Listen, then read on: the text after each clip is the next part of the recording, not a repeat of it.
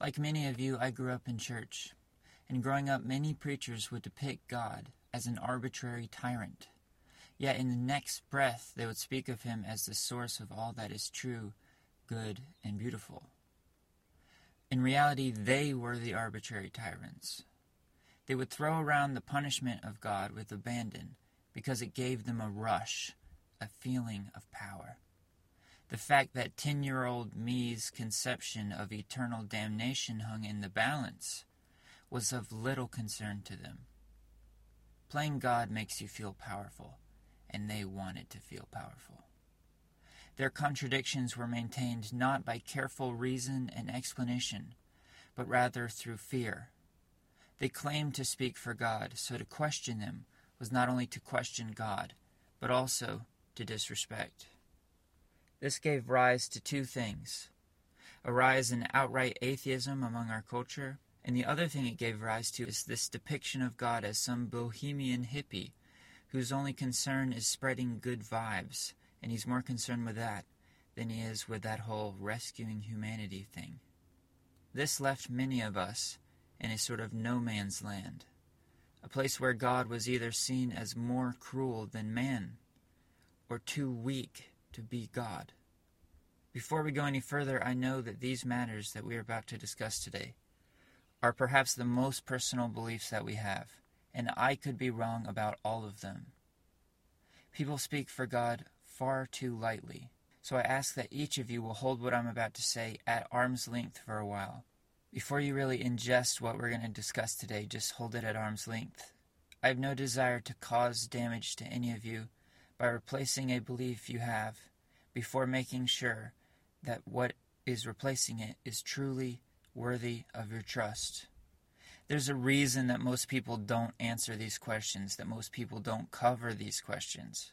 If you make one wrong move, if you give one false conception of God, you could cause someone deep, deep suffering. In Luke 17 it says, "It would be better to be thrown into the sea with a stone tied around your neck than to cause one of these little ones to stumble." And that's scary enough to keep me from saying anything ever again. But our doubts don't wait, and neither should we. I'm going to be using Mere Christianity by C.S. Lewis as the source of the things we're going to talk about today. I have been in church my whole life, as I've said many times, but that book, when I read that book about 2 years ago, there are a couple really difficult questions that it answered that really put some things in place for me, and that brought a huge amount of peace and grace and sort of understanding that really has blessed my life. You know, I'm one of these people that kind of needs everything to fit, and when something starts to fit, it brings a great deal of peace to me. I actually think that a simple faith is a really beautiful thing. But for those of us who do lose sleep over these questions, who do turn these big things over in our head and really can't go on without having them settled, I hope that this brings some peace to you. And I would also say that, as I said a minute ago, people speak for God way too easily. And if you're someone that is interested and plagued by these questions, then the ways in which there is argument over these things might be something that you find incredibly interesting. Chesterton once said, "Of course I speak about politics and religion. There's nothing else to talk about." And so, you know, everyone, regardless of what someone's opinion is, we like to think that, or we like to project that there is no disagreement on any of these things, and that whatever my opinion is kind of the opinion. But there is more variation within the fold of Christianity than you might think at first glance. And if you're someone that is interested by these very big ideas, which by nature of listening to this you likely are, then you might find a lot of interest and beauty in those things. You know, it's been kind of a beautiful rabbit hole to go into these things for me personally, and to go back through the history, some of the history of what people have thought on these big ideas, and that has been a source of beautiful fascination for me. So the first thing I wanted to talk about was the way in which people dismiss other religions.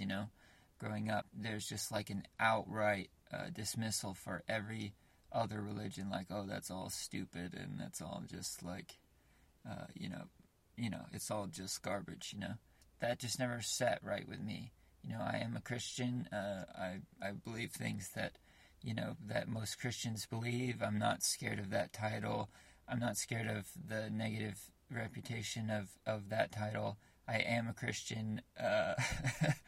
It is what it is. I'm not scared of that. I believe that Christ died and was resurrected, and all of these common things that Christians believe. But it did seem that if this is the true God, that if this is the true story of the world, then there should be no fear associated with other religions or with other ways of thinking.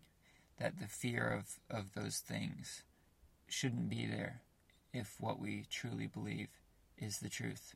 And so I want to go into a piece right here about the Christian approach to other religions, and this is directly from Mere Christianity. If you are a Christian, you do not have to believe that all other religions are simply wrong altogether. If you are an atheist, you do have to believe that the main point in all religions of the whole world is simply one huge mistake. If you are a Christian, you are free to think that all these religions contain at least some hint of the truth. When I was an atheist, I had to try to persuade myself that most of the human race have always been wrong about the question that mattered to them most. Yet when I became a Christian, I was able to take a more liberal view. But of course, being a Christian does mean thinking that where Christianity differs from other religions, Christianity is right and they are wrong. As in arithmetic, there is only one right answer to a sum, and all other answers are wrong. But some of the wrong answers are much nearer to being right than others. And I think that's a beautiful way of depicting this idea. Chesterton, I think, wrote in Everlasting Man somewhere that a lot of Buddhism is more like philosophy than it is like a religion, that it's more earthly than heavenly, and it has some, religious aspects, and I don't know that much about it. But that a lot of it is more philosophy, that in many ways it's kind of void of this person, of the personhood of Christ, of this lovable, knowable, alive being that is Christ, that is the living God. But that, these other things may have truths within them, and we shouldn't fear those things if what we believe is the truth. The second question, and this is a huge objection that people have when it comes to Christianity or any religion really, is the exclusivity of Christ. Without the exclusivity of Christ, I don't know that Christianity really holds together. But with the exclusivity of Christ, what does that mean for people that were born in another country? They were born into another, 1,000-year-long tradition, and they live and die in that tradition. What happens to them? In the sort of low-resolution, not very thought-through answer of the typical Christian, certainly the typical American Christian, is that, they're obviously all going to die and go to hell, right? But the people who say that don't really believe it, and you can prove it this way. If you believed, how many people will die in India today, or Africa, or these other places? How many people will die every single day? And that if you believed that the fact that you weren't at their feet right this moment, trying to convert them by force, that was the only way that this could be done, then every single Christian would be doing that. The very fact that Christians sleep at night is proof that they do not believe that is the only way. And that some people who do believe that don't sleep very well. The man or woman on the street corner screaming out certain passages from the Bible, that person who lives in constant fear, that is the person who is consistent with this belief. That if you believe that what you do is the only way that that person might encounter the one true living God, then you would not sleep and you would live in a constant state of panic. But when we see those that do live out that belief, that do live in a constant state of panic, that we can tell that something is deeply off, that something is wrong about that. Scripture says, "For I have not given you the spirit of fear, but of love, power, and sound mind." And when as many people die each day as they do, how are we supposed to live in anything but panic? So I'm going to read once again from Mere Christianity. I appreciate so deeply that Lewis had the courage to discuss this topic and the intellect to do it in a very sophisticated way. And he said in one of his writings that he was a most reluctant convert, that over years and years, that his conversion took a very long time and it was a very painful process. But I think we reap the benefits of that in this book because he will discuss these very difficult things. So here's what Lewis had to say in Mere Christianity about the exclusivity of Christ. Here's another thing that used to puzzle me. Is it not frightfully unfair that this new life should be confined to people who have heard of Christ and been able to believe in him? But the truth is, God has not told us what his arrangements about the other people are. We do know that no man can be saved except through Christ, but we do not know that only those who know him can be saved through him. And I'm going to read that one more time. We do know that no man can be saved except through Christ, but we do not know that only those who know him can be saved through him. But in the meantime, if you are worried about the people on the outside, the most unreasonable thing you could do is to remain outside yourself. Christians are Christ's body, the organism through which he works. Every addition to that body enables him to do more. If you want to help those outside, you must add your own little cell to the body of Christ, who alone can help them. Cutting off a man's fingers would be an odd way of getting him to do more work. Somewhere in Scripture it says that every man is given a measure of faith. And I believe that God has interactions between each human, between himself and each human, that we are not privy to, and that we should not pretend to play him, that we should truly respect him as ultimate, as powerful, as sophisticated, in a way that we will never fully understand. For to fully understand God would to be God. And if your depiction of God is one that you can completely figure out, then it's too small. The next thing that Mere Christianity really blessed me with was this question of why do works matter? If we're saved by grace and not through works, then why do our works really matter?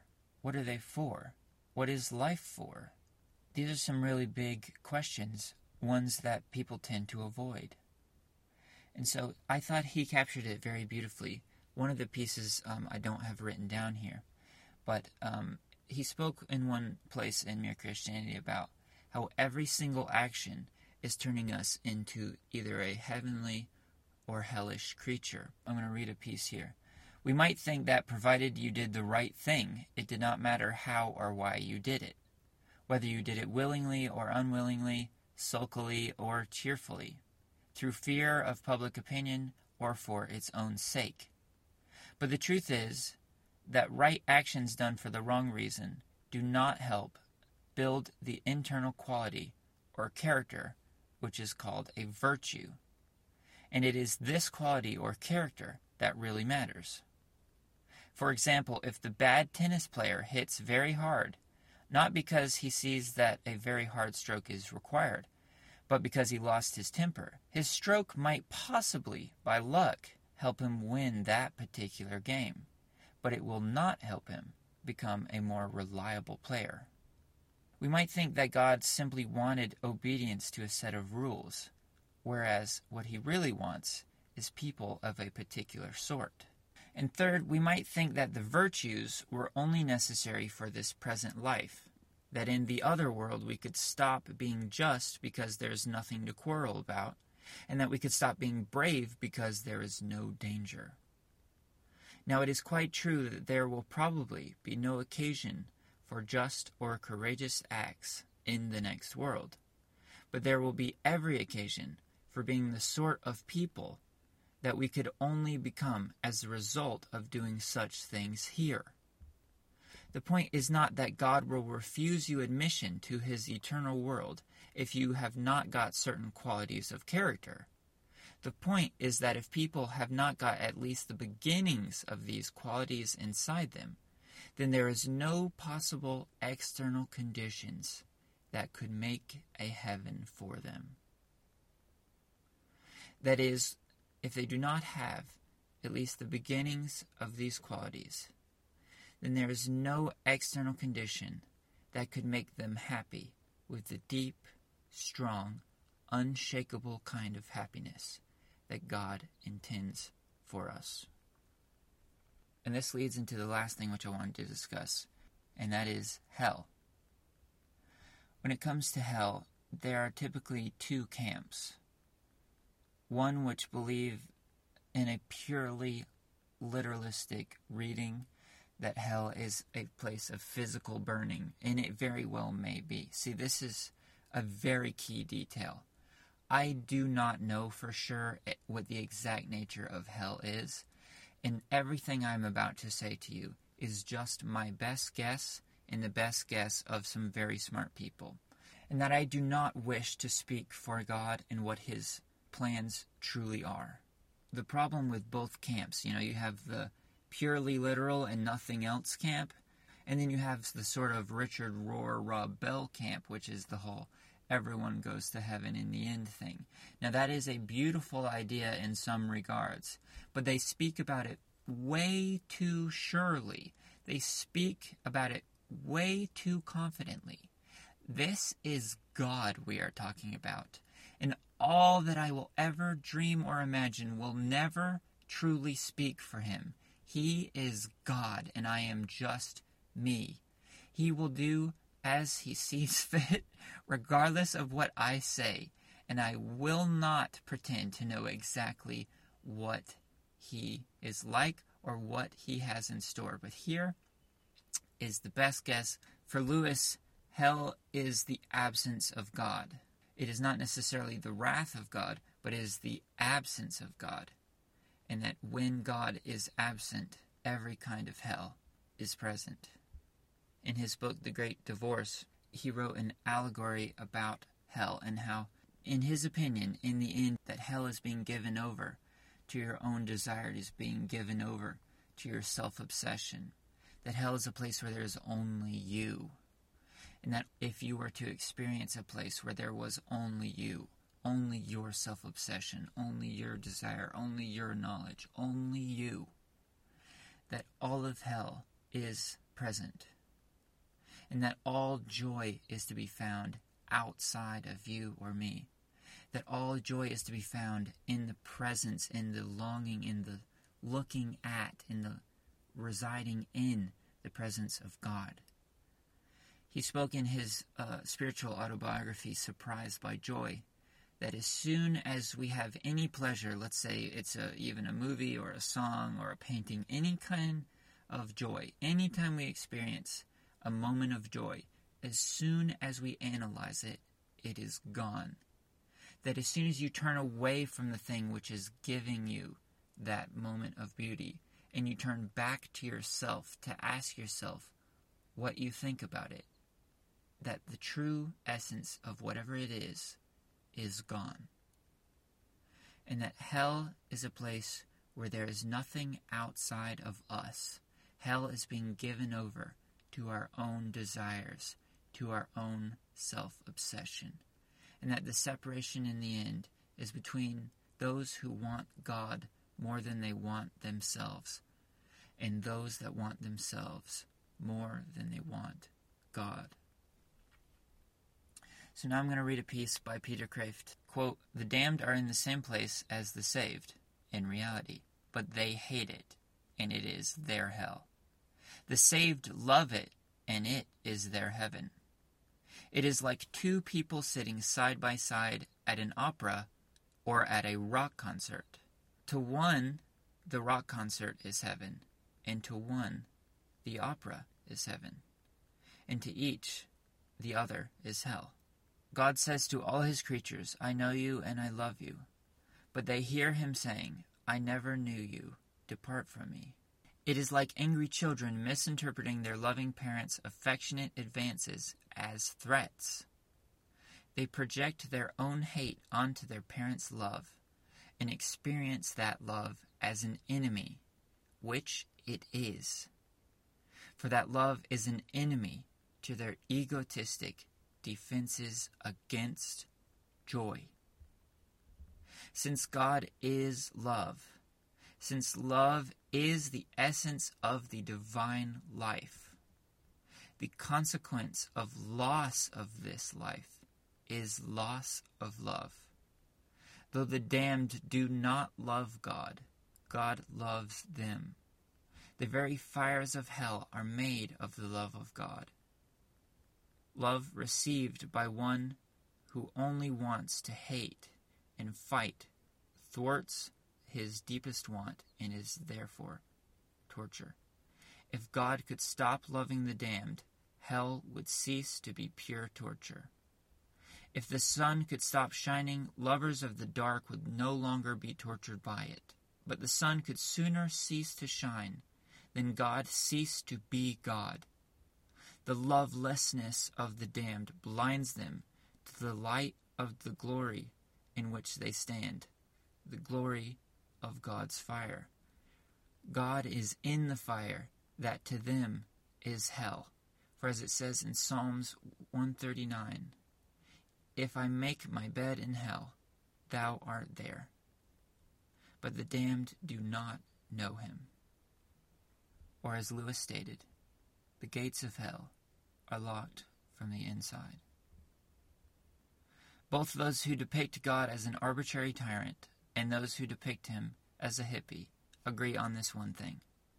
They both imply that you are good enough.